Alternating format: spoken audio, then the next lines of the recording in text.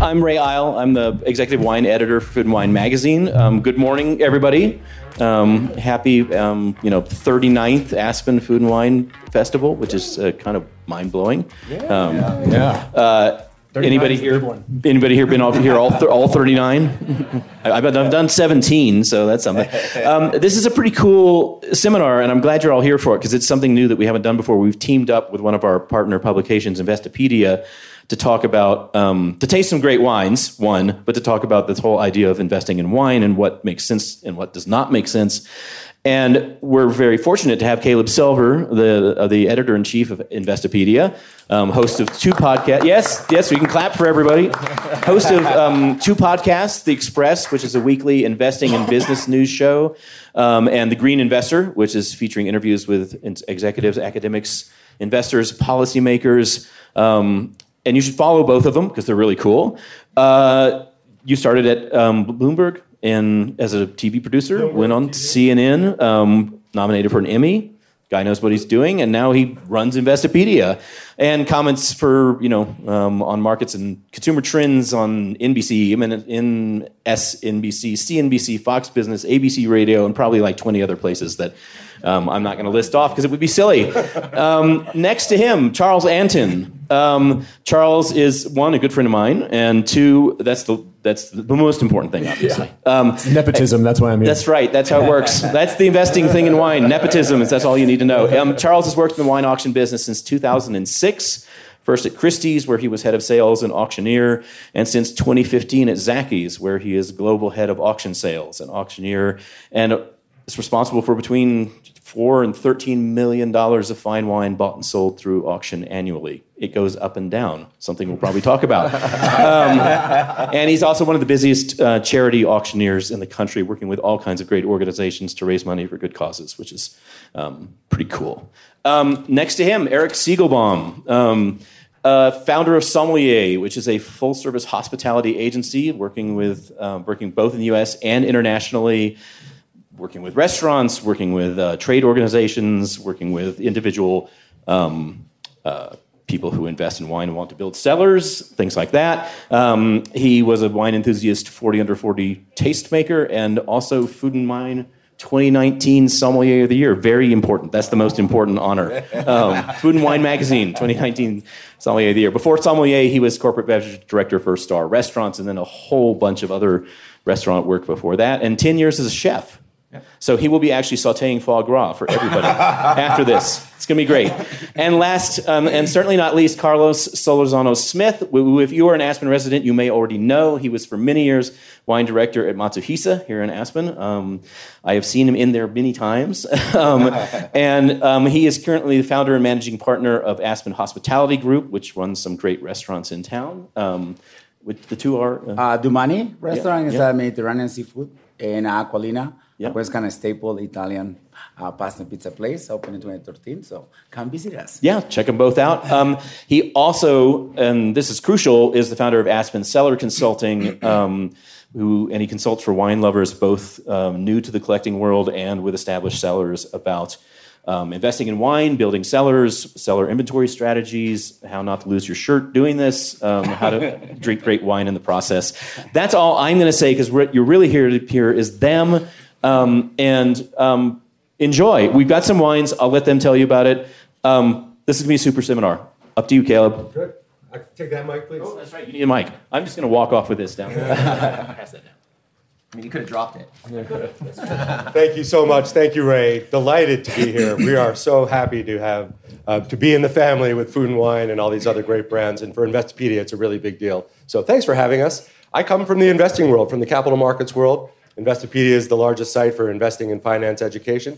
I think of things like a traditional investor, buy low, sell high, how to value things, technical analysis. But this is a very interesting conversation. I got a great panel here. So we're going to you met them already through Ray, but they're going to go and tell you which of the wines they've poured for you. So I want you all to try those after they tell you which ones. Then you're going to make some notes on it. We're going to have a conversation about investing in wine, play a little game of hot or not, and then we'll open this up for questions in the last 15 minutes. So write your questions down, and I'm sure these gents will stick around if we don't get to your questions in the time allotted. But This is the smartest panel here in Aspen. You're the smartest visitors at the Classic. I'm just trying to keep up with you guys. You want to learn how to invest in wine, and so do I. I've learned so much speaking to them. So let's start now. Carlos, you got a wine you poured for us. Tell us about it. Folks, make notes, try it out, and then we'll go down the line here and we'll get into the investing in wine conversation. Hi. So I'm going to start with pardon me. It was a long night. Wine number 3, I love Burgundy. For me, my passion is all about Burgundy. I know other people, other countries make wine, but Burgundy is all about what really I love. I wanted you guys to taste a really good Pinot Noir from the United States. People say Burgundy-like. No, this is a really good Pinot Noir. It's Domaine de la Côte from Rashpar. Rashpar was an amazing sommelier, somebody who got involved in the and a little bit of the going back to the roots. So being a winemaker. Winemaker is it's been a farmer, understand the land. Thank you very much. Understand the land, and what he's doing with Domaine de la Côte was founded in 2007. This vine's been planted in 2007. The 2020 vintage, I think the production was close to 4,500 bottles. Very limited production, but a high quality Pinot Noir. So I would like you guys to give it a try, taste it, and see what you guys think. Delicious. Eric, what do you got? So I'm wine number 2. I'm in the middle. Definitely try it because I am much more enjoyable when you've had a glass or two of wine. This is from Washington State. This is the Côte Bonneville de Brule Estate Reserve Red. It's a Cabernet Merlot blend. If you haven't heard of Côte Bonneville, you should. I tend to not have favorites. People are always like, oh, you're a sommelier. What's your favorite wine? And I'm like, I'm not a Sith Lord, so I don't deal in absolutes, but Riesling. But when people really put me to the fire or bend me over a barrel to have a favorite wine, Côte Bonneville is my favorite New World producer, period. And this is one of their reserve wines. If Washington State were to be awarded a Grand Cru vineyard tomorrow, the entire industry would be unified in saying it's this vineyard, the De Brule vineyard. And if you want to really get an idea of the pedigree of this, they keep the best 7% of their fruit for their own wine. This is it. The rest they sell. Now, I'm not supposed to tell you this because they're not supposed to talk about it, but if you've heard of Quilceda Creek, the Cabernet that's gotten more 100-point scores than any other wine in the history, more than DRC, more than Lafite, more than Mouton, pick a wine, Quilceda Creek buys their Cabernet from Côte Bonneville, and that's the Cabernet that's not good enough for this wine. So enjoy. Wow, great. All right, Charles, what do you got?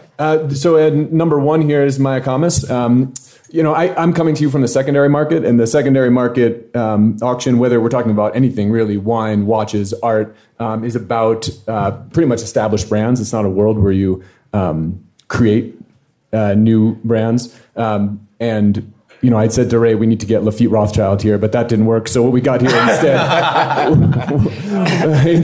he did try. What we have here instead is a what I would consider a blue chip. These vineyards have been around making wine since the 19th century. It's obviously under different ownership in the past 120 years. But to me, this is just a classic example. It's something that never goes out of style. And what we've seen, right now, at least in the auction market, the word on everyone's lips is Burgundy. But what we've seen is sort of a rising tide lifts all ships. And something like this doesn't go out of style. And these sort of classically made California Cabernets are actually coming back and coming up in value as some of the more spoofulated examples of California Cabernet are losing interest. So that's why I chose this one.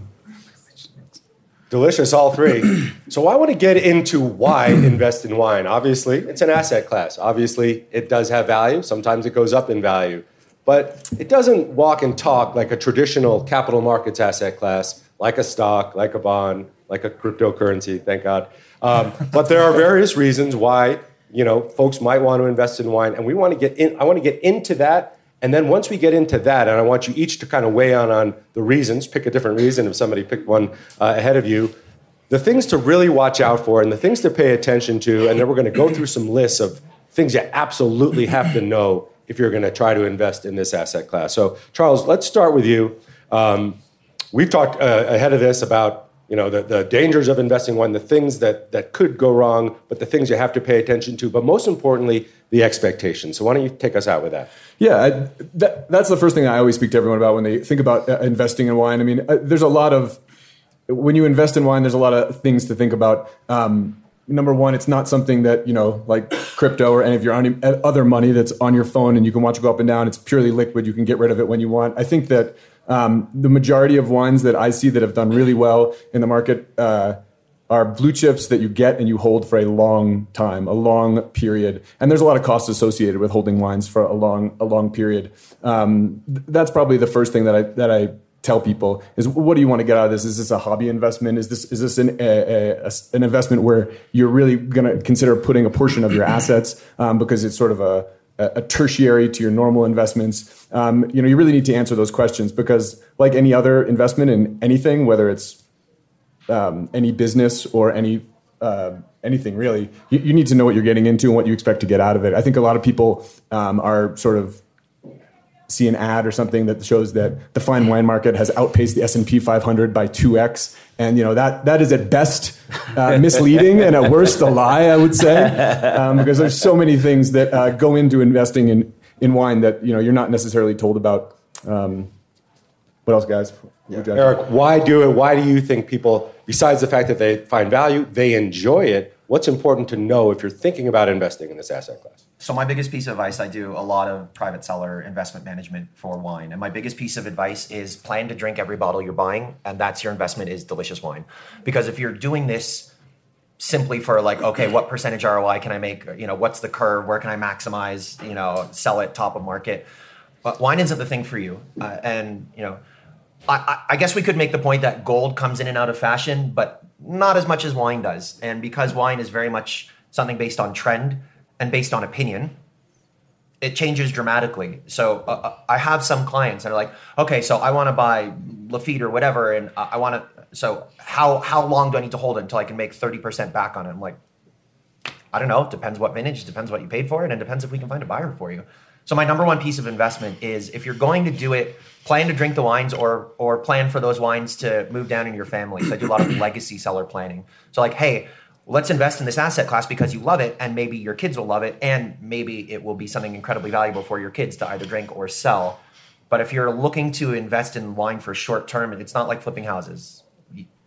It's not the right strategy to be like, I want to buy and sell within a short span, right, if you want to make money. That's an investment in its own right, though, right? I mean, if you're investing, we were talking here about investing for financial return, but investing in wine that will mature and develop with age is its own kind of investment. I mean, you're investing in your own pleasure, sort of, in that way. Right. So there's the investing for taste, there's the investing for collection, there's the investing for estate. So Carlos, why else? But there's a romance about wine. Wine is not just a liquid in the bottle. It's actually it's something to enjoy among friends. And if you saw, when I took China, for example, the Chinese were actually bringing high-end bottles to drink to make a deal. That's happening in Silicon Valley all the time now. If a new up-and-coming company got sold, the founder who got a lot of money, now his next step is going into wine auction, get somebody who knows about wine, who teach them how to invest in wine, because the next deal is going to be done around the table with a really good bottle of wine. There might be the person who's going to buy the next company, or the founder, or the seed money, year of birth. Where you got the bottle? Provenance. That's what the auction house does. And I think that the romance doesn't have to take away of what the profits can come. Yeah, absolutely. There's the story, there's the experience, right? Wine does all of these things that a stock can't do necessarily. Correct. Bitcoin can't do necessarily. But there's also investing, and we're going to stick mostly with investing for collection, investing for value. But obviously, you can invest in the public markets, in wine companies. You could be a private equity investor in vineyards. You can own a piece of a vineyard. You can own. There's other ways to approach it. We're going to stick with the what to consider if you're actually thinking about turning this into an investment. And there's a lot of things to consider. You talked about provenance, but what are the other key considerations as you consult with folks, Carlos, or as you help folks build potentially their own cellars? What are some of the key considerations you're always talking about to your clients? Especially investing in wine, because I know it's always trying to, if you want to buy a wine, make sure if you can buy the original wooden box or the wooden case, it just brings more value to the wine. Buying futures. People might not be into paying something for bottles today and 3 years, but it's a really good investment. We pay $500 for a feet that we don't know in 2-3 years is going to be $1,000. So it increases in value very quick. And you get married, you do that. I would say, always trying to figure out, find somebody who knows about wine, learn yourself about wine, and focus on, listen, this is a business. Get the best value you can. I mean, people forget about it. The internet is there. You Google a bottle, you see it, you go to a liquor store, you say, I'll pay $400. I can buy it. I can sell it for $800. People like us, that's what we do. We teach you, hey, this has a good value. I think just trying to figure out, find somebody who knows and can help you to get more profits from your investment. I think. I think that what everyone always asks me is, what is the next Google? What is the next Amazon? Facebook, whatever. But the reality is much less sexy. I mean, the way as it is in investing in the stock market, for example, and what people who I advise on really long-term investing, it's buy wines that have proven results, sometimes over the course of hundreds of years, some of these wineries. And if you want to take a small portion of the money that you're thinking of investing in wine and, have a few moonshots, this might go up, it might go down. But as Erik said, if it goes down, I'll drink it. I really enjoy the wine. That's fine. But, whatever you're investing in, some of it needs to be in something safe, something reassured. And as Carlos said, you need to think of it a little bit like memorabilia or any other collectible in that, if you have Mouton Rothschild, Domaine de la Romanée-Conti, some of the most famous, valuable wines in the world. However, if you have one bottle, there's a lot less value to that than having the original case bound in the wood. You know where you got it from. You got it from a great source. It's been stored correctly all these years. I think people think that one bottle of Mouton Rothschild, just to use that example, is equal to 1/12 of a case, and it's really not. It's really worth quite a bit less. And that comes a little bit back to what Erik was saying, which is, what is your exit strategy for this? We find it in my business, it's much, much easier for us to sell a $15,000 case of wine than to sell one $200 bottle of wine. Just because that's what people want. And because people are in the same mindset as you buying it originally. They want to buy something that's, in this original case, perfectly pristine. It's almost in some ways in that respect. And remember, these wooden boxes, we talk about the wine being this magical thing. The wooden box is just a piece of junk. These, right? Like most of these board, it's not. There's nothing special about it. It's not like you're buying something that is artisanally made when it comes to the box. Yet, similar to lots of collectibles, whether it be watches or figurines or whatever it is, people want that whole set, which sort of links it more to like almost a memorabilia or a collectible world as opposed to the financial world. Yeah, great points. I definitely want to get into all the things we need to be careful of. There's like a 10-point at least checklist. So folks, we're going to want to write this down. But before we do that, Erik, let's talk about the point system. You spoke about the fact that you should use it, but you should be careful about how you use it as well. Folks, anybody not know what the point system is in wine? All right, so tell us what to be careful of. Well, so first of all, what you have to understand is the point system is highly subjective. It's one individual or one publication's opinion about the value of something. And as more and more people enter and exit the reviewing and scoring world, it's kind of become dilute. Like one person's 93 is another person's 95 is another person's 89. But what does that mean? Like I like to say as a sommelier, like if you put two wines in front of me and one was a 100-point wine, one was an 89-point wine, and you said, all I want you to do is taste them, tell me which is a 100-point wine, I wouldn't know how to do that because I don't know what 1 point tastes like. So how do I know what 100 points tastes like? Correct. But the bigger thing that points can do from an investment standpoint, it's sort of like blessing and curse. The blessing is if you have the ability to acquire a highly pointed, 95 plus point wine, then that is going to be a more appealing wine for resale than that same wine, but in a different vintage that maybe didn't score as high.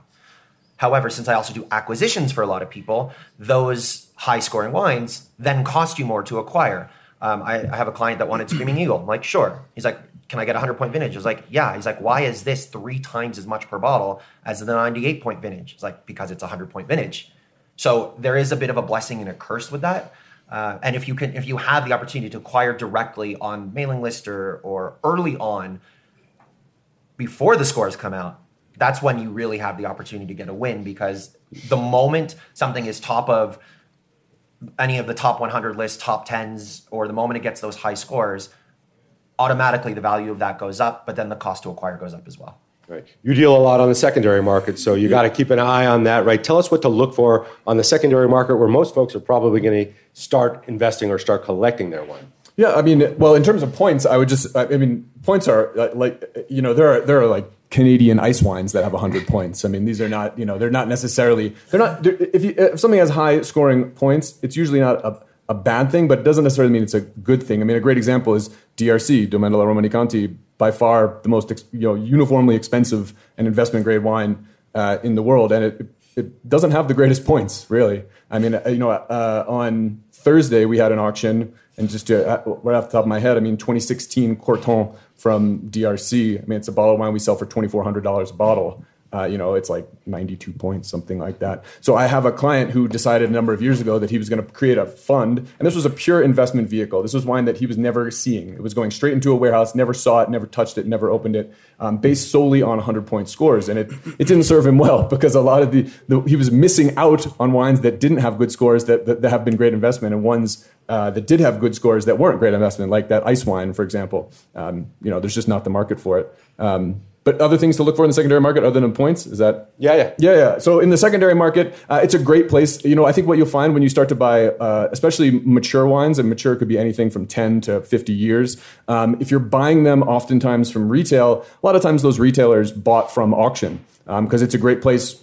Traditionally auction was a trade business where the auction houses would sell directly to the trade would sell on to you. And the auction business is sort of intentionally opaque, because the trade wanted to keep consumers out. And over the last 15, 20 years, the auction houses have done a lot of work to sort of cut out the middleman and bring the end consumer directly to the auction. And by doing that, you're cutting out the middleman's margin. We still have clients, and some of our biggest clients are buying from us and then selling on and adding up. So if you can cut out that middleman and go straight to auction, there's work involved with that. And what you get for your work is you get the wine at a less price. So it's really up to you if what you want is the convenience of going to a retailer and saying, I want this wine, here's my credit card, transaction done, I want 12 bottles, I want it delivered tomorrow, done. Or if you want to say, okay, I'm going to go to auction, I'm going to save 15%, but the auction happens in 2 weeks, I'm going to have to bid on it, which means I'm going to have to come up with a price and so forth. But the things to look for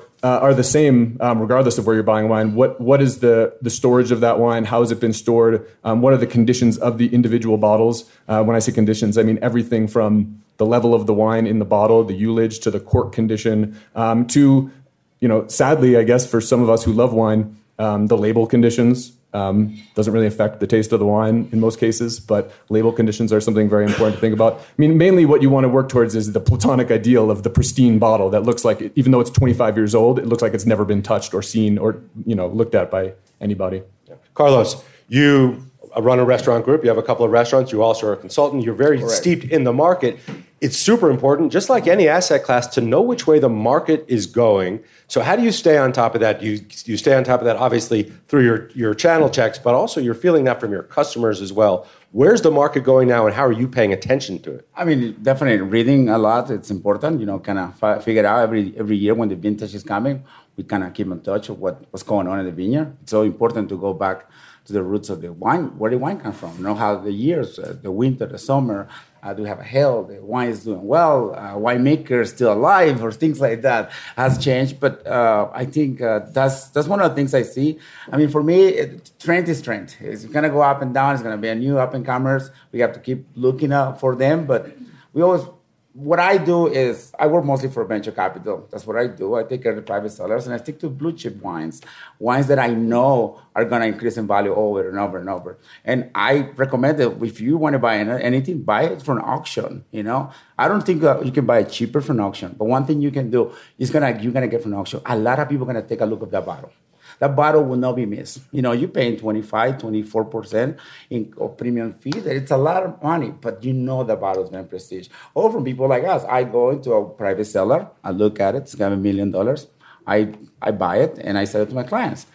And that's how, but I go to every single process. And when I have a doubt, I have a resource of knowledgeable people that I can send a video, picture, and they take a look of it. So I will say it's a lot of other things, but trends, just be careful. Everybody's thinking it's going to be a new unicorn wine, and it's not going to happen. Burgundy is Burgundy, yeah. Bordeaux is Bordeaux. You have to be very careful of judging, a wine regions. For example, there are newsletters you can get and say, Rhone wines are up X percent, and if you just need to be careful of. If there's no SEC overlooking this, overseeing this stuff, right? So it could be like Rhone wines are up, but if you sort of actually go into the data, it's like, well, one winery has, gone through the roof, which is dragging the entire region up, because 99% of Rhone wines are not investment grade. However, there are a few that, go crazy. And I also think that there's a great website, a great resource for people who are really considering this, which is winemarketjournal.com. And they actually graph the prices of these wines. It's a subscription service, but it's not that much. And what you'll see, and to me, at least in my personal life, it comes down to how I invest financially and so forth too. It's really a time game. I mean, these wines that we're talking about, the greatest wines in the world, they will go up, but they also go down too. And it's just how long you're willing to sit on them and how long you're willing to pay the associated costs with that. I mean, if you have a cellar in your basement that holds 10,000 bottles, great. If you're paying $2 a month per case and you want to have 700, 800, 1,000, 5,000 cases, it's a different calculus. That's all. Absolutely. All right, let's get into the checklist of the considerations. I want to start with storage because that's super important. So if you're considering buying a collection, buying some cases, Erik, tell us what are the key things we need to focus on as it relates to storing that wine? Sure. Well, for one, I think a lot of times people forget that there is definitely a carrying cost to holding on to this. If you have Bitcoin, it doesn't cost you anything to have an app on your phone to hold your inventory. If you have wine, you need a physical space that is not in the light, that is climate controlled, temperature controlled, humidity controlled, secure, insured, properly located, accessible when you need it, and that all costs. Whether it's your home cellar or whether it's an offsite storage location, there are pretty significant costs. So if you're thinking about buying a case of wine for $12,000 and hoping that you're going to sell it in 20 years for $16,000, you have to do the calculus on what is my annual cost to hold this wine because I need to pay to store it. And a lot of times people sort of forget that. It's kind of like when you're buying a house, you forget that, also the commissions that have to get paid, right? It's not just the closing costs, it's everything around it. I think that's really, really important consideration. Do you have the appropriate storage? Also, are you able to manage that storage? A lot of my clients, they want to build show pony cellars and investment cellars. I'm like, okay, what are you going to use to keep track of your inventory? Like, what do you mean? Like, okay, so you're buying this as an investment. You have 4,000 cases of wine. What do you do when somebody says to me, hey, I need 2 cases of 2010 Le Pen? I was like, I got a guy that has it. I call my guy. He's like, hey, that 2010 Le Pen, I got it sold for you. Oh, I don't know where it is. I mean, it's in the cellar somewhere, right? So how you're going to manage that, and there are a lot of people that will manage cellars for you, and there's a lot of great services and platforms. I actually love Microsoft Excel for this, but it requires, it's my favorite cellar management tool, but it requires you to be accurate. It requires that one night when you have people over and you go down the cellar and drink an amazing wine that you remember to reduce it from inventory. Because when I help my clients liquidate, I don't think I've ever had a situation where every bottle that was said to be in inventory was actually in inventory. It's true. And it's never happened. And we go on your behalf, whether it's an auction or whether we're doing private acquisition liquidation for you. It's not an easy process to get to a buyer-seller agreement and say, this is the price, both parties are happy. And then once 1 or 2 bottles or 1 or 2 cases are not there, suddenly it's not a renegotiation, but then you have to calculate, okay, well, seller was asking this much, buyer paid this much, so that's as a percentage of the total. So how does that bottle value then deduct that percentage for that missing bottle? It becomes very complicated, and it definitely slows down the whole process. Yeah, we're talking about a produce here. We're talking about real goods here. Yeah, but if you want to invest $200,000, $300,000, you can work with $500,000. You can work with domain storage. You ship your wine there. They take care of everything. Perfect storage. They do a really good job. I work with them with several of my clients who has different houses. But the main storage and domain hasn't been open. That's a good investment. I mean, what you're saying is so true. We forget about the overhead of these luxury items that we enjoy personally. But if we're going to make money, we have to really do our homework. And we were talking, just listen, always when you guys all go to restaurants, you guys know a lot of great sommeliers. What we do as a sommelier, we're trying to help you guys. Anywhere you go, just talk to some. Like, hey, is any good wine that you like it? Is any stores around? I'm buying a house. I live here. It's always something nearby that can help you because the value of your investment can go up for the very small details, the label. Every time somebody buys bottles, I like wrap the bottle, keep it in your cellar, don't touch it. And if you wrap it in what? On just a plastic. I like just the like plastic cashmere foil. is what I use. I have got 2 sellers, and I saw the bottles ripped in the middle because they have a wooden shelf, and they grab the bottle like this, and they just scratch the label. And I'm like, you lost a couple $1,000 in the bottle just because of the label. Situations like that happen, and it depends how much you want to invest in. I mean, what do you want to do with it? Yeah. And in case you didn't catch it, Carlos's main theme was trust sommeliers. Trust the som. What about refrigeration? Obviously, a huge part of this. That costs money too. You deal with restaurants, but you're also dealing with private clients. What are the key considerations as you think about refrigeration? I mean, space. You have to be the right space. You have to think about summer and winter. Some clients put a cellar because it looks nice, but they forget when the summer comes, it's going to be a lot of heat coming, a lot of light coming through. Those situations will happens a lot. It's one thing to design a cellar to look good in your house. Another thing to design a cellar to preserve your investment. And that's so important. Sometimes when you build your house, you think about it. Anything on the ground, when you go to any wineries, usually in France, you're going to taste the wine in the basement, in the cellar. That cold temperature is going to be all year long. You know, I mean, heat is up. And if you can prove it too, I mean, you know, we sell a lot of wines from 80s, 70s, 60s, 50s, 40s, you know, as you get older, obviously fewer in 30s, 20s, and so on and so forth. And there wasn't great refrigeration back then, right? So like, and also like, if you've been to France, like the cellars are deep enough that it's not like they're temperature controlled. You're just going down into the rocks. But to the degree that if in the secondary market, what we see is the biggest value for wines is wines that are being consigned directly from a winery. They've never left the winery. You can't do that, obviously. The second tier is people that can show sort of a proof of ownership, proof of provenance, and they can give a level of reassurance to the end buyer that these wines have been stored correctly. The worst is when you're selling a wine that you bought like the wine was already 20 years old when you bought it. Maybe it's been traded 3 times. You don't know really. You know, then you're going to start to lose value. So as just a civilian, not a winery owner, what you want to be able to show is like, I bought this when it came out. Here's the receipt.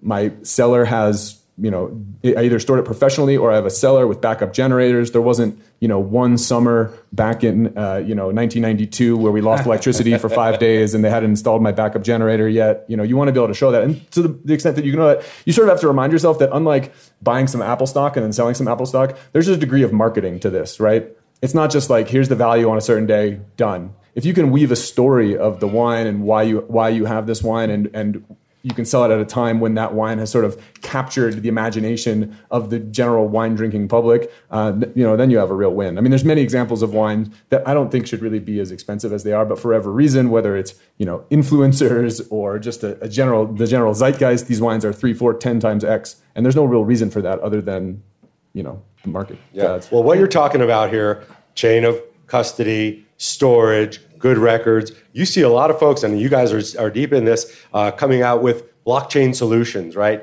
NFT companies that are saying, hey, I'm going to give you the digital twin of your bottle of wine to show you the story behind it, show you the record behind it, show you who owned it. So you're starting to see some folks, and I've met a few folks here that are trying to do that. That could be a good use of blockchain for the wine market, just like it could work in real estate. I want to get into blue chips. You mentioned Apple. You're all talking about blue chips.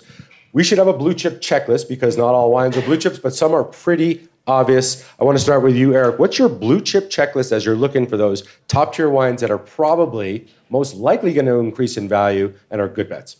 You want names or you want categories? Let's go categories and then we're going to do names. All right. I think Grand Cru Burgundy and First Growth Bordeaux is fairly insular from major fluctuations and pretty stable. From there, even like the market in California has really softened over the last 10 years. And a lot of wines that were purchased 10 years ago are still worth roughly what they were purchased for 10 years ago. But there's no certainty. Even what we do, it's opinion to a certain degree. It's knowledgeable speculation, basically. But in terms of brands that I don't really see ever declining, as long as we have provenance, chain of custody, proper condition, Lafite, Chateau Margaux. I'm not going to name them all because I need to give you guys some stuff to say. DRC, Ravenot, pretty much all the Burgundies that start with R, Ravenot, Rouleau, Roumier, Ramonet, etc. That's like my secret to Burgundy. It's like if it starts with an R, it's probably pretty valuable. Yeah. Carlos, what's your blue chip checklist? I don't want to step on your toes, but yeah, it's true. Burgundy, I mean, those Grand Crus are recession-proof in so many ways. But don't overlook, I love Bordeaux because when I got married, we drink a lot of 6 liters of Bordeaux, and we enjoy it very much. But think about it, what all the investment is happening in Napa right now. We have a winery sold for $200-300 million. I mean, that production is going to load. Investment from international investments coming in that area. So I think don't overlook good wines in Napa. I love Opus One, 100 acres. Those are wines that are, if you buy whole cases, put it away, it's a good investment there. It does have a blue chip, but if you ask me, I just stick to Burgundy. Charles, what's on your checklist? Yeah, I mean, Burgundy's hard right now because if you look at the traditional supply versus demand, Bordeaux is rare in terms of wine in general. Like First Lafite Rothschild, I mean, it's rare if you're talking about just wine, like compared to your average liquor store wine. But it's not that rare in the secondary market. I mean, they're making thousands and thousands of cases a year, and forever, really, since the auction market has been around, and really. Bordeaux has always been the main wine that has been traded until I think it was maybe 5 or 6 years ago when Burgundy surpassed Bordeaux, not in terms of volume, but in terms of value. Burgundy is truly rare. I mean, Romani Conti, 300 cases a year for the entire world, 350 cases, something like that. So as global wealth increases, and they're still making the same amount of wine, it's very easy to see how that would rise. I will say, though, I deal with a lot of the general trend in the auction market is you start collecting in your 30s, 40s as you start to have some expendable income, 50s, and then all of a sudden you're 70, 80, and you say, holy crap, I have 30,000 bottles of wine. My kids don't want it. What am I going to do? So I deal with a lot of people when they're liquidating their cellars, and it's a common refrain where they say, oh, this bottle of Burgundy, I remember I bought this for $10. Like, people didn't want to give it away. So it hasn't always been the sort of blue chip that it is now, whereas Bordeaux has. I mean, Bordeaux has always been the most expensive wine. Maybe that's a little much, but for a long time, it's been the most expensive wine out there for sure. So, I mean, once upon a time, though, that was sweet German Rieslings until I was the most expensive. Exactly. People always love to bring up the Riesling thing. And how it's the most expensive wine. Everything happens to a Riesling. But Carlos, if I may, $75. Carlos mentioned something in passing that I think is worth talking about. He was talking about drinking large formats. And large formats tend to be worth more if you do the math of the amount of liquid in the glass, tend to be worth more than smaller formats. On the same token, though, they also tend to be harder to liquidate for the very same reason that they tend to be worth more. And some people are like, okay, so I can get a 9-liter case of 12 bottles of this wine for $10,000, but if I wanted to buy a 9-liter bottle of it because of the rarity and of the format, that's $18,000 or $20,000. So in some regards, investing in large format is valuable, but I think the biggest consideration you need to know is, despite people like us who can help you liquidate when you're ready and, talk to us, we got you. Being able to sell a wine for what it's worth is a very different thing than having a wine at worth. And I advise a lot of my clients, like, I have a client who has a bunch of 6 liters of Lafite. I'm like, no, those are very valuable, but it's still an inefficient marketplace. And just because you want to sell it for what it's worth doesn't mean that we can find a buyer who is ready to buy those 6 liters of Lafite for what they're worth. We call that the greater fool theory. What's the next person willing to pay for it? In wine, that's especially true. I will have to add something on that part. I agree with you in many ways, but I believe that the next generation, COVID brought something unique in the wine market. A lot of new drinkers, a lot of educated drinkers. And I think because wine is a romance, open the bottle, take the cork. It's a beautiful event. I think large formats will, with the new up-and-coming wine investors like you guys or new connoisseurs, I think large format will be a big hit, because anytime you go to a party, I tell people, Magnum shows you care. You go to a party, bring a Magnum, you're good. Yeah, you're good. And, it's special. It's really special. I believe, because I have done with a lot of those, and every time I see 3, 6, 9 liters, I go for it because I know my client's going to love it.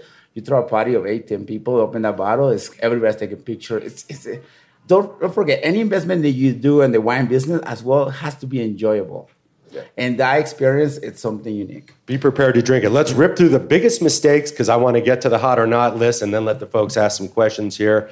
Don't split a set. Why is that so important, Charles? Don't split a set. It gets back to what I was saying before. I mean, people want, let's see, why? Why do people want that? I mean, I think it probably comes down to the fact that people like this contained unit, and for the same reasons that we're talking about. It's been established that it will trade better always. And of course, you don't want one bottle. You want to be able to drink one bottle now, one bottle in 2 years, one bottle in 10 years, one bottle in 15 years. But that's certainly a rule of thumb. Yeah, don't buy on points. We talked a little bit about this before. Any other points on not buying on points? Well, it all comes back to wine. Wine should be fun. If you're not investing in wine for fun as well as for potential financial gain, then you're kind of doing it wrong. But at the end of the day, plan that anything you buy, you're going to end up drinking. And if that's the case, you should only be buying things that you want to drink. Because if you cannot find the market for it, if suddenly Burgundy has a backslide or this new wine that's supposed to be the next thing but then doesn't turn out to be the next thing, or the 100-point Canadian ice wine, which is delicious by the way, doesn't perform on the secondary market. You're a wine lover, that's the problem. Yeah, I do. Yeah. I love money too. But what you're buying, plan to be able to drink it. And if that is your background ethos, then you'll probably be guided to better investments based on the sheer fact that you're probably buying things that you want to drink. And if you want to drink them, other people probably want to drink them too. Well, let me make a counterpoint to that, which is you should do that. Like, say you had a certain amount of money that you want to invest in wine. You can do that with a portion. Like there's wines, and I can throw out some names that have just skyrocketed beyond anyone's wildest dreams. That are things from Burgundy estates, like Domaine Bizot is one, or Clos Rougeard from the Loire Valley is another. Which that's a wine that many people might not actually enjoy drinking that wine, but a lot of people do. So maybe take the amount of wine money that you want to invest, take a portion and say to yourself, like, look, I love these wines. I think they're really great. If they go up in value, that's great. But if they don't, that's fine too. I love them. But then a portion too, and say, like, this is the stuff that is just those blue chips that have really a proven track record. We've touched on label, we've touched on box, we've touched on storage. Anything else beyond what's in the bottle that you got to look at if you're considering buying a case, buying a collection? I mean, condition, especially when we're talking about acquiring from somebody's cellar rather than acquiring through a direct source. And especially if we're talking about, Carlos talked about Domain, which is a great resource because they can handle all your logistics and your inventory and all that. But if you're just constantly sending wine in there, you don't know if there might have been a seepage event. Corks are plants. They fail. And if you have, even if it's a sealed, banded case, if one bottle seeps, not only is that bottle probably not worth anything, but it could affect the labels on other bottles. So don't just put your babies in the dark and forget about them. You have to sort of check in on your assets too. Great. All right, let's play a quick round of hot or not. Then we're going to open up to questions from y'all. So I'm going to start with, we're going to list about 7 or 8 wines here. Each of you has a quick answer, hot or not. Romani Conti, let's start with you. Hot, as hot as it gets. Yeah. Even with the counterfeit issues that are out there? How much time do we have? 30 seconds. Yeah. Yes, even with the counterfeit issues. That's not as bad as you might think. And also, I know we don't have a lot of time, but I think it's worth talking about. There is wine counterfeiting, and it's usually in the top blue chips. But you also have individuals like us that know what to look for and can vet these things. And I have found counterfeit bottles in private client cellars. Occasionally, it's not nearly as much of a problem as you would want to think it is, or as sensational journalism would make you think it is. But it is a problem, and especially when you're looking at like DRC, like probably every one of us could tell you about the micro printing, the codes, the glass stamp, all that stuff. And now with new technologies of closed capsules and all that stuff, counterfeiting is becoming harder. But you're going to need to make sure you have your stuff vetted. Screaming Eagle, hot or not? Not. Warm. What? That was one of the options. Yeah. Is it warming or cooling? Okay, I'll say hot but cooling. Screaming Eagle just is. I mean, it's just it's very easy to sell at the same. There's a market price for it. I mean, it's so in that way, it's definitely not warming. I'll tell you that. I think I already know the answer to this next one. First Growth Bordeaux. Which one? Any First Growth Bordeaux. The younger one. I mean, First Growth Bordeaux is not a good investment in the first 7-8 years. You can't buy First Growth Bordeaux and flip it. I mean, it's not for that. Very mature Bordeaux, stored correctly, is hot. Carlos? I do agree with you. Definitely First Growth Bordeaux. Some age. I was looking up to acquire 2 cases of 1982 direct from the Chateau. It was expensive, but I knew those bottles been there for years, though. Yeah, older vintage of Bordeaux. Yes. I mean, go to En Primeur or buy on-release bottle of First Growth Bordeaux and drink it, and you'll see why no one wants First Growth Bordeaux. First Growth Bordeaux for 10 years minimum. Right. California cult wines, like sine qua non, but California cult wines in general. Start with you, Carlos. I will pass on sine qua non personally, but I know sommeliers love it, so it's a good wines there. So good wines there. I think it's some of those might be a. Oh my God, it's hot or not talk about it for 15 minutes. Come on. I will say no. Sorry. Eric? Yeah, increasingly not. Yeah, for long-term investment, not. Okay. Super high-end Burgundy. This sounds like a blue chip to me. Oh, yeah. Yeah, I mean, but you're at the top, right? There's not, you're supposed to buy when things aren't looking so great. I mean, people who bought in 2008 all their Burgundy, I mean, are doing quite well right now. It's speculative now to buy high-end Burgundy at what some of us think might be the high watermark for the market. So Okay. Wine NFTs, like the ones I mentioned, but and that NFT concept around wine and buying wine. No. I honestly don't know enough about NFTs, but I think it's highly speculative, so I'm going not. yeah, not. Okay. Barolo Barbaresco top end there. Top end of the shelf. For me, like you should buy that because it's amazing wine. It's not a financial investment. Yeah, I would say hot for enjoyment, and ROI might be good as percent, but if you're looking at actual dollars, your $300 bottle 10 years from now is worth $400. So. Right. That's a good point that we never brought up. Like, what is a good investment to you? I mean, is making $30 a bottle a good investment to you, or do you want 50, 60, 70, 80, 200% on your investments? Because that's a very good point. But from what I'm gathering, it's not like you should have that expectation in general. The expectation should be, this could go up in value. I'm going to drink it. I'm going to share it. I'm going to enjoy it, or I'm going to pass it down through my estate. Correct. Let's end with bourbon. Switch gears a little bit here. Pappy Van Winkle, the high-end bourbon. Is the bourbon bubble still hot or not? Let's start with you because I know you deal a lot with bourbon, yes. Pappy, maybe. Pappy is the workhorse of the collectible bourbon world. I mean, you're not going to get rich buying Pappy and reselling it. But bourbon is one of those things where you need to be very, very in tune to what is selling and what people are interested in. It's tricky. It's tricky.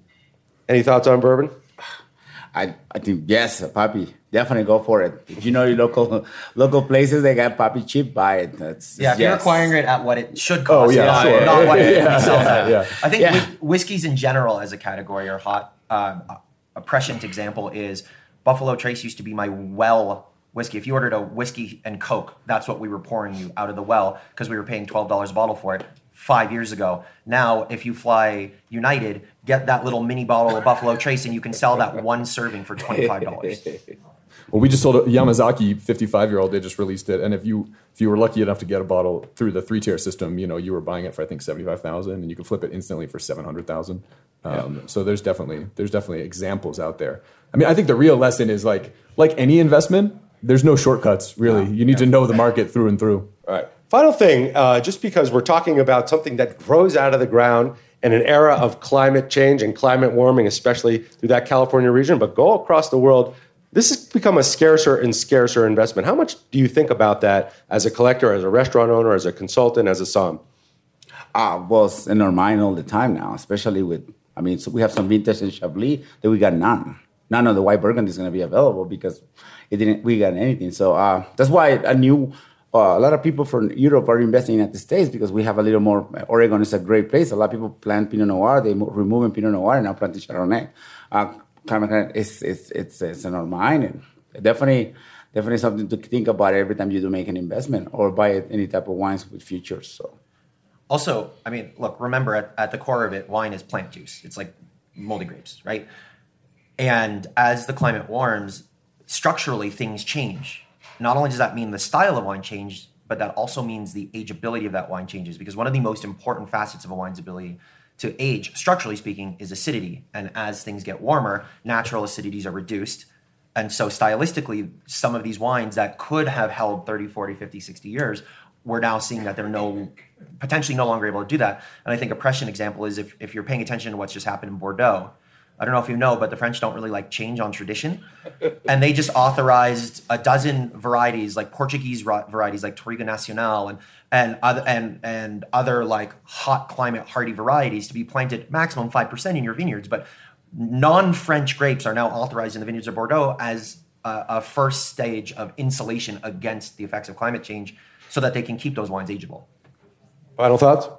Yeah, I mean, if there's 2 seconds for, this is an anecdote I love telling, which was I was in Bordeaux a number of years ago working with a negociant there called Nathan Johnston, and they're French, but the company's called Nathan Johnston, so their heritage is Irish, but they have handwritten documents going back hundreds of years now.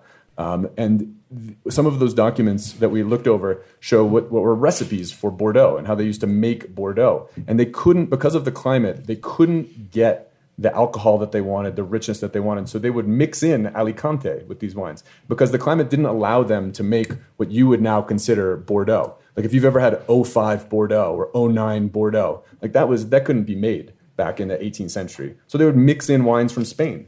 So these trends change now. Of course, with climate change happening, with things warming up, everyone's picking much earlier. We can't get wines that are elegant enough, wines that are lean enough. Things, and that, of course, the change has gone over the course of hundreds of years. But it's certainly not going to be reversed, right? We're going to keep moving in that direction, and certainly what it feels like. And if you talk to winemakers, I think a lot of them in these what are sort of traditionally cooler, whether it's Champagne or Chablis, would tell you is that we're moving that way. The graph is the slope is steepening, and we're moving that way much more quickly. And I do think from an investment standpoint, that will, at least what I see is that when you talk about vintages that are the shorthand is more traditional or more elegant vintages, people are really seeking those out because I was mentioning earlier I drank 2016 Corton from DRC blind a few days ago, and it would have been hard for me, and it was hard for all of us, and we all didn't get it as Burgundy. So we're definitely moving in that direction. So it's certainly something to think about. Good panel for 2023. All right, we'll take questions from the crowd. Folks, if you have a question, feel free. Go ahead right there. I wonder if you could speak to the champagne market a little bit. I just feel like the prices have skyrocketed recently, and I'm curious if you have any opinions on the long-term situation in champagne.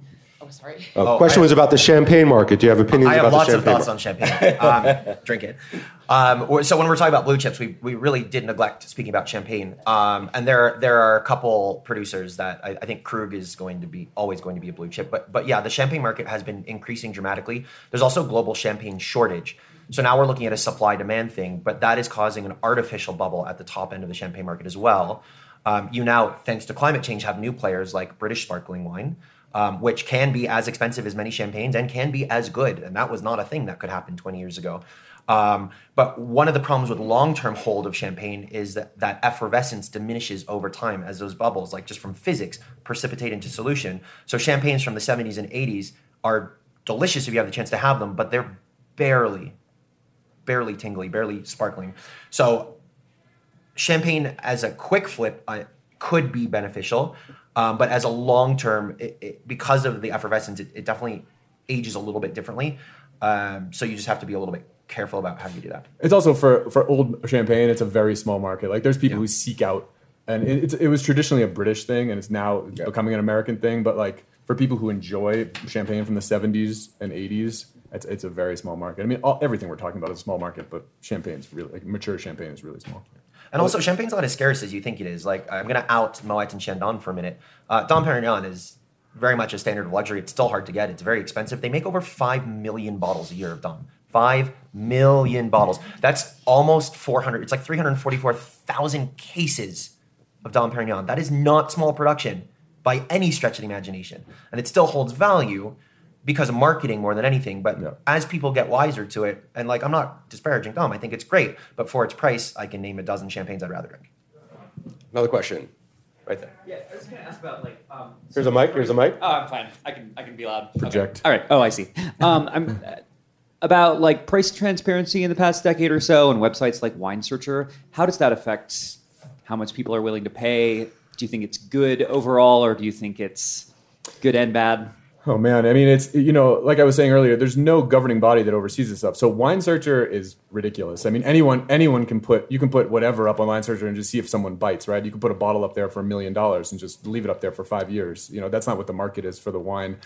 Wine Market Journal is actual trades. from the auction market, but there's no data behind it. It's just a number. So, for example, you could see two bottles, one went for 50% of the other one. Well, it doesn't show that bottle had a lower fill, or it had a terrible label, or it had bad provenance or something. My issue with websites like Wine Market Journal and Wine Searcher is people take them as absolutes. They don't necessarily understand that, like, well, look, here's a bottle of DRC that went for $1 gazillion. And it was like, well, that was from Robert Drouin's private cellar, and it never left Burgundy for 50 years. Yours is not going to go for that. Does that answer your question? I don't know. No. So the answer is there is no great transparency in the market. And I will say it's hurting a little bit the market because a lot of people who has a good collection, they go to Wine Searcher expecting to get that money. And I'm like, listen, you cannot. People work in this industry. We acquire sellers, sell sellers, and work with auctions. We kind of know what the market value is per bottle. Then we're like, this is a couple $100. You're like, oh no, or a couple $1,000 less. You're like, oh, I can sell it. It's like, well, this is the market value. Yeah, and it's also unvetted information too. Like, some store in like East Bumblefuck, Montana might put a bottle of something on Wine Searcher for $500 more than it's worth. They might not even have the bottle. But that can, and I know people who have done this because they have it in their personal collection. So they have their friends in retail flood the market with the bottles at that price because they're hoping to sell through Wine Searcher that price, but that automatically just inflated their seller value when they go to private party transaction. It comes back to holding costs too. What's your exit strategy? I mean, sometimes people will look at a wine on Wine Searcher or Wine Market Journal and so forth. And what I tell them is like, look, if you are willing to go out and find my client in Taiwan yourself, and sell it to him, then yes, you can get that price. Otherwise, someone has to get paid to move this wine for you. Like any asset. I mean, like you can't sell your house without paying a commission. I mean, Last question, right there. I have a question. So a lot of what you guys have talked about is for personal and private collections. When you're looking at investing for your businesses and your restaurants, what are you specifically looking for in those avenues when you're purchasing higher value wines to potentially sell to consumers? Great question. That's a great question. I mean, for us as a restaurant owners, we're always looking for value for the customer. Something that is no Burgundy, but it's a good quality Pinot Noir, like Domaine de la Côte. That's why I brought it here. As well, we have to have exit strategy. Restaurant fails in the first 3 years. So you have to buy wines that they might have to be the only way you get exit from the restaurant. I mean, restaurant business is not easy. It's a very hard business. But this is a business at the end of the day. You have money, you put it in, and you expect a profit. So investing in wine, that's why in the restaurant business, the way I think, we always buy full cases because you never know. And also furthermore, in restaurants, we have the opportunity to buy wholesale. And everything's direct guaranteed provenance through the 3-tier distribution system. By law, it has to be. So we're getting it. It goes from the winery to the distributor to us. The problem with most restaurants, well, it's really twofold. One is storage. I've never in my life seen a restaurant anywhere on the planet that has enough wine storage. Maybe Burns, but not even them, right? So there's never enough space for it. And so if you're a restaurant investor and you want a long-term cellaring program, you really need to have the storage space for it.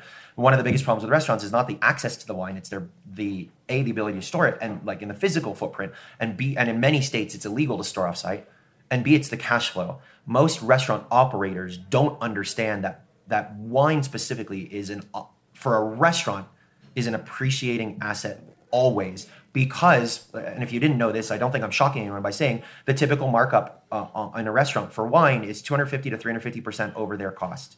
Now, that's not them being gougy because they've got to pay for the restaurant and the lights and the labor and the glassware and all that stuff, right? That's just to cover the cost of operation.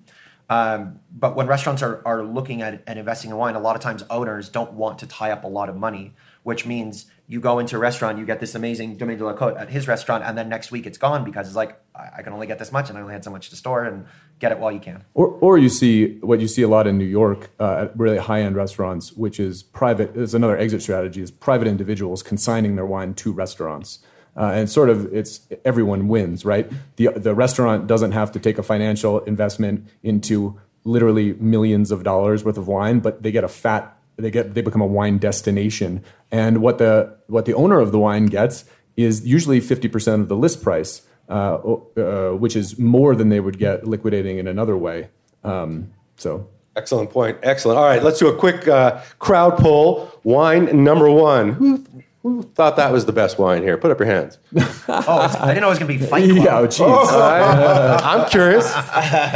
Loves it. She loves it. About 4 or 5 people. How about number 2? Yeah. All right. And number 3?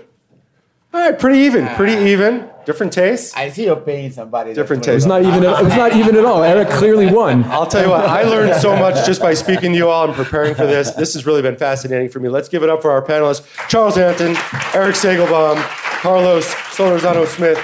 You guys will be around for a couple of follow-up questions afterwards. Thanks so much for being here, guys. This was a lot of fun. Thank you. Guys. Thank you. Thank you for Please come spending find us Saturday. if